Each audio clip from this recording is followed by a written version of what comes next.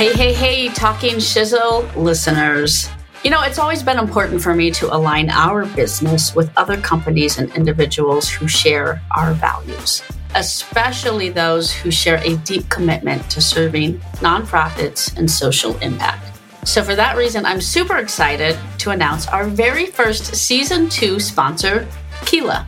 Keela is a fundraising and donor management CRM that is built specifically for nonprofits by nonprofit professionals. These folks really get it. Their mission is to empower nonprofits to deepen relationships, retain donors, and raise more for their cause. Several of our clients and partners use Keela and have continued to be impressed by just how easy Keela is to use, how affordable it is, and most importantly, the results they see using the platform. The Keela team is also phenomenal to work with. They are super friendly guys, and they have a continuous commitment to equity and inclusion. Now, go check them out. We got a special offer for you. As Season 2 sponsor of the Talking Shizzle podcast, Keela is offering our listeners and community 40% off their first year subscription to Keela. 40%, you guys. That is a lot of shizzle. Think about all the other shizzle you can get done by saving that money on your nonprofit CRM. Plus, if you have under 250 records, you can get access to the Keela Starter Program for free.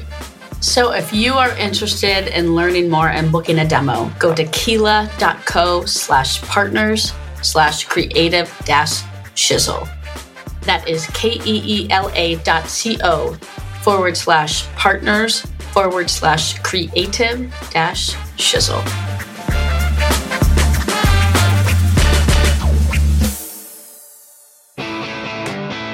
Hey, all you lovely people out there. You've got a lot going on in your day with big dreams and big goals for your world.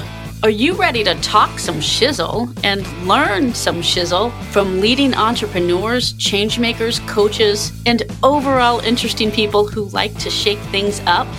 I'm your host, Taylor Shanklin, CEO and founder of Creative Shizzle, and I am stoked to bring you a fresh episode of Talking Shizzle today. This show is all about helping you think differently so that you can grow. Talking Shizzle is brought to you by our team at Creative Shizzle, where we help businesses, entrepreneurs, and social good innovators make amazing marketing shizzle happen. Check us out on the web at creativeshizzle.com. Now, let's talk some shizzle. What's up, folks? We are here for a fresh episode of Talking Shizzle with fundraiser Chad. What's up, my friend? Hey there, Taylor. Great to be here. Looking forward to talking some shizzle. All right, let's get into who you are, what you're about. Give us a quick background on... Sure thing. Chad Barger, lifelong fundraiser. Pretty much all I've ever done. Caught the bug early. I was a phone-a-thon caller in college and then a AmeriCorps member. And before I got my first real job, I realized there was a business side to this nonprofit stuff. So all I've ever done up until a few years ago was be a nonprofit fundraiser. So had a 24-year frontline position, variety of groups and higher education, the arts, museum field. And then kind of fell into consulting like folks do. And now I'm a fundraising speaker, trainer, and coach with my own firm, Productive Fundraising. And you and I met, I think we actually, it's funny, last year, you and I are about to go to the AFP Icon Conference. And I actually think we first met in person last year at the AF. Yeah, I think there's been some online stuff over the years, but yes, live and in person.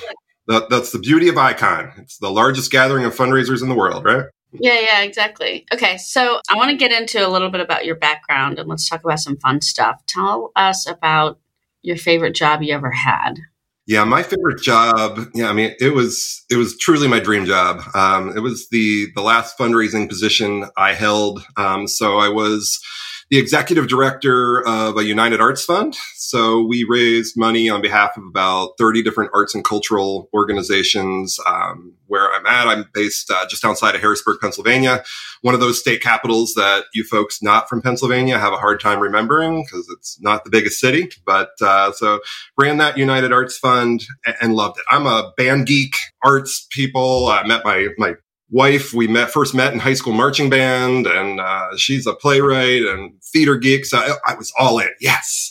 I was that annoying guy that comes on stage right before the performance and tells you to turn off your cell phone and does a quick pitch for the United Arts Fund while I'm out there. So you did that like 50 times a year. It was great. Did that for a decade. Really loved it. But during that same time, I was president of my Association of Fundraising Professionals chapter and kind of started getting these requests to speak. Did that, really learned I love speaking. It was a lot like high school marching band. It was a rehearsed performance and got that adrenaline rush. And afterwards, people started saying, hey, I like that. Will you come into our shop and teach us how to do that or show us how to do that? So kind of started doing a little consulting, and that grew.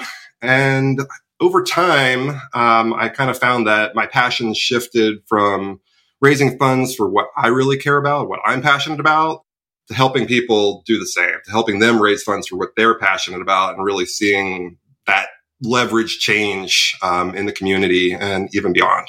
Well, I think you should go fact check Chad real quick on this, see if he was really in the marching band. It's been a little while since we've done fact checking, so let's just go fact check. I can do photo proof if needed. That's exactly what we're getting at.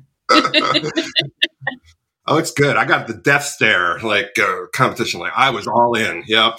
Well, I think it's great because it's a part of your background that really, maybe at the time you were doing it and you weren't thinking that this was going to relate to what I'm doing later in life and the business that I'm going to start. But it did, right? You had some fundraising roots there. So I guess I'm curious about maybe something that you learned from that you've taken into your current work.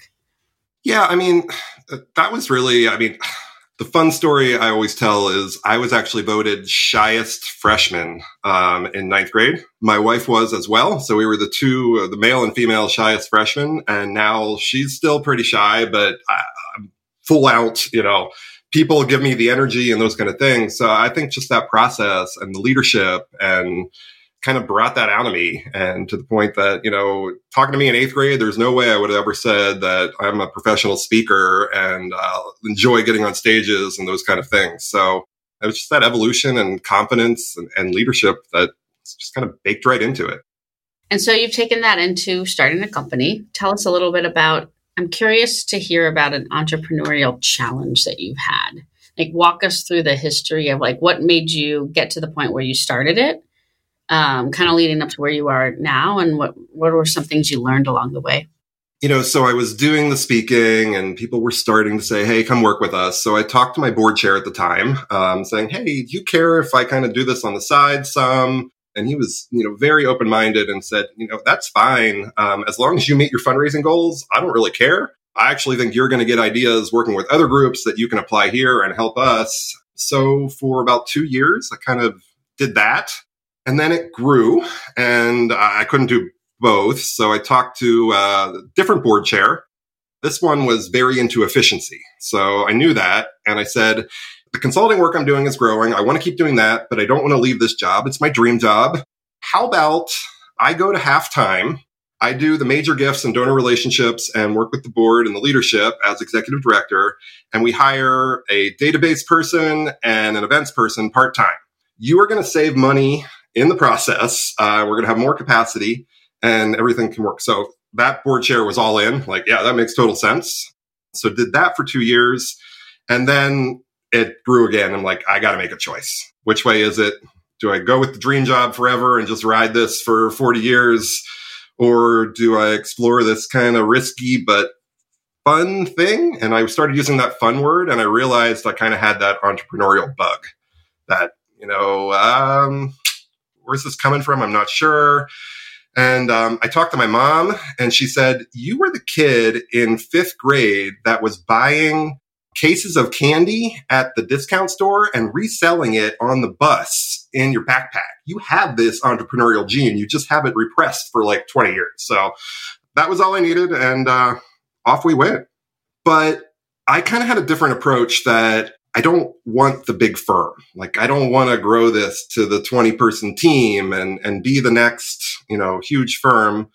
I really like just being me. And, I've managed staff. I've had the HR challenges and all of that. And I kind of embrace this concept of a company of one where, I'll outsource things and, 1099 and refer and all of that. But I really love operating in my sweet spot and, not doing that. But people just don't get that. Like the concept, that's kind of my biggest entrepreneurial challenge of, overcoming the mindset that you have to grow in order to be successful. Like, you got to see this growth. And, I certainly have revenue growth and everything. But when they see that, hey, you started your firm 5 years ago and it's still just you, what's wrong? It's kind of weird. And I don't know. It's kind of my struggle. I'm not going to hire people just to make them happy. But at the same time, it's kind of like, why don't people get that not everybody wants the big firm? So what's your sweet spot that you figured out? I learned, when you start your business, you take anything you can get because, you're scared and, I need revenue. And so I'm doing, feasibility studies and development assessments. And every single time, the end of the job, it came time to write the report, I hate it. Like, sitting down to write that 5, 10, 15, 20-page report, can't stand it. I'd have to do so much to motivate myself to do that. So I don't want to do that. And I just really I love that stage. I love to train. I love to be with people. That trifecta of speaker, trainer, coach really is what works for me. Speaking to a group on the stage, being with a team, whether virtually or in person, and the one-on-one coaching, helping people, just get past things. That monthly check-in of what's going on, how do we troubleshoot this? Let's keep you moving. Has really worked. And staying in the space I know, which, outside of the first 3 years of my career where I was in higher ed with a 40-person development team, everything else has been just me. So the small shop, helping that executive director that has to do everything and fundraise on the side too, or that overwhelmed development director in a shop of one. Those are my key areas and staying in the sweet spot that really works for me. Yeah, I remember you and I talking about that one time, actually. I like that you just know who you are and know what you like in terms of like, well, why doesn't mean that just because I haven't grown to this team of 20 doesn't mean I'm not successful. It doesn't. That's just the way that like society traditionally views things. What, you're not growing? Maybe you are growing. There's growth. There's growth in revenue. There's growth in me. There's all kinds of growth. It's just not growth in bringing in other people that I got to deal with. So yeah, exactly. So like, that's what I mean is like, there's like, you're personally growing, you're helping your clients grow. You're still professionally growing. I'm sure you're bringing in projects that you like working on. And so I think that's good. I honestly think a lot of people probably wish they had that and are afraid to like, not just go after the continuous, quote, air quote, growth. Yeah, if there's any folks like that listening, I'll plug a book that really helped me. There's actually a book called Company of One by Paul Jarvis. And just really huge help with this mindset of, hey, you don't have to listen to them. Do what you want, build your company of one. You can specialize just in what you need. And because I want to do the work. I want to work with the clients and be front. I don't want to spend all my time managing 15 other people. Okay, so Chad, you got to where you've been overcoming the mindset of being a company of one. You actually prefer it. What is something that you could pass on to other people who might also be in that same place where they're feeling like, that's me, but I'm not sure where to start? Yeah, I would say, it's just getting past that mindset that growth equals success. So however you need to do that, I actually kind of, anytime I hear growth or you need to grow, you need to do this, you need to expand, that to me is a mental cue to just stop and analyze, think. Anytime that happens, any kind of growth, I'm going to sit on that for like a week at least. Just, do I actually want to do this? Is this actually going to take me in the direction I want to go? And more often than not, I'm kind of saying, no, that's going to take me away from what I truly love doing. It's not worth it. I would much rather pass that on. So I have a lot of great referral relationships, other people that I know that are great at this. For the amount of requests I get for grant writing, I could easily have hired a grant writer, 2, 3 at this point in-house, have them completely busy. But then instead of doing what I want to do, I'm managing a team of 3 grant writers. I hate grant writing. So that is not going to be fun for me. So I'd much rather pass that on to another firm. And if we do enough, create a referral relationship. I've done that where I'm getting, a little bit of something for doing the half-hour back and forth email chain, and off we go. I'm staying where I want to stay. They're getting business. Everybody kind of wins. And that's great for the client too, because they're getting somebody that has tons of experience, lives all day, knows the local foundation scene. And yeah, I'm not in that spot that I don't want to be. I've kind of come up to another mindset shift here, is that I try to build my business around my life rather than building my life around my business. So, how is this going to fit? If I've got to deal with, this team that they're calling, and I got to coordinate, and I got to have standard hours and a weekly staff call, no, then I'm not going to work. I'm an early bird, so I like to get up like 5:30 and just hit it. And by like 2, 3 o'clock, the brain is fried and I can just turn it off. I don't have to be in the office managing this team and this expectations of, this is what we all do. So growth isn't success, and building your business around your life, not the other way around. I've heard that Chad Barger has been called the Martha Stewart of fundraising. You're referring to the oddest feedback I ever received on a speaker form.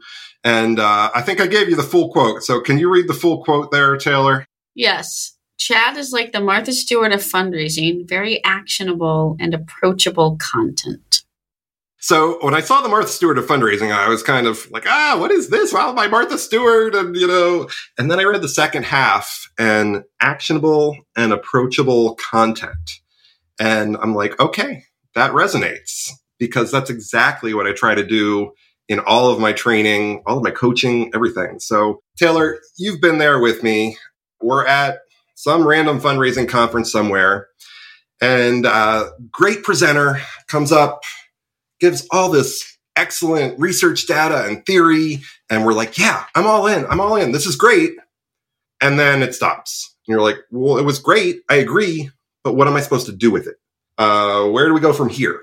So all of that, like next steps, take this, actionable. Here's a template. Here's a sample. This is how you do it in your shop.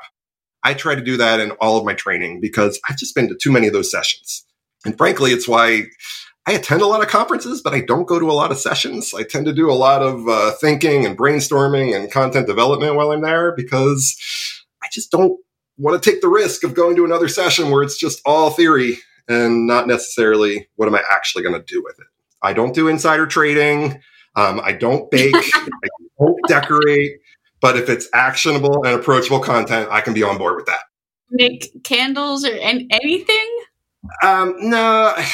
I hike, I backpack, I walk. I don't know. A little bit of leather work maybe would be the closest I get to anything crafty, but that's just to like fix things. I don't know. So what's one of your favorite resources you give to people? Like the most actionable resource? I'm going to give a shout out to the great Lynn Wester, donor relations guru, and her team, because I love their resource library for one reason and one reason only. They have these swipe files. So you're doing an annual report, you're doing a gift acknowledgement letter, you're doing an event invitation, and you just have mind freeze. You go over there, you download one PDF file, and it's got like 500 pages in it. And you literally just pop it up and keep hitting page down as fast as you can until you see something that just strikes you and gives you that inspiration. She's got a huge, Rolodex and client base, and she just says, hey, give me your stuff. And they put it in this giant swipe file, and it's simply that, like, just give me some inspiration. It kind of takes me back to the first 3 years of my career were in higher education. I wasn't an AFP member back then because they have CASE, Council for the Advancement and Support of Education. And we always went to conferences, and we joked that it doesn't stand for Council for the Advancement and Support of Education. It stands for copy and steal everything, because we literally all brought all our stuff, put them out on tables, And in the breaks, you just walked around and say, ooh, I like that, grabbed it and took it back to your designer and said, we're doing this for our end of calendar year appeal. So it's the non-education version of that for me, of just hitting those swipe files, and there we go. All right. So to close us out, I'm curious to get your perspective on one thing that you would change for the better in the social goods sector right now. What's something that you think, if we just did this one thing, like it would fix a lot of other things? Yeah, I have this guide I put out, and we can link it in the show notes if you want, the 7 keys to fundraising success. And it used to be 5, and then I added in outsource your grant writing because I find most people are horrible at it. So that was number 6. And then over the course of the last 2 years and turmoil, 3 years probably now, turmoil and everything that has happened, I added number 7, which is got to take care of yourself. Some self-care. I think as much as we in this sector are here to help people and improve the world and all these things, we're just darn horrible at taking care of us and just giving us space and room and forgiveness and taking care of health and all these things. And, I think some of us that are managers don't give people room for that, or the expectations, and we're operating so lean, and there's just too many excuses. I think the last 3 years have shown us that self-care does need to be a priority for everybody. There's no reason to not have that be. We don't have to be a martyr for the cause we serve. When we do that, nobody wins. We burn out and off we go. I mean, my upcoming ICON presentation is on the staffing crisis and what can we do to actually attract, retain, and keep qualified fundraisers, and what are the expectations these days. And a big part of that presentation is you got to let them actually take care of themselves, or they're going to be gone faster than anything. So self-care, folks, you got to do it. Make it a priority.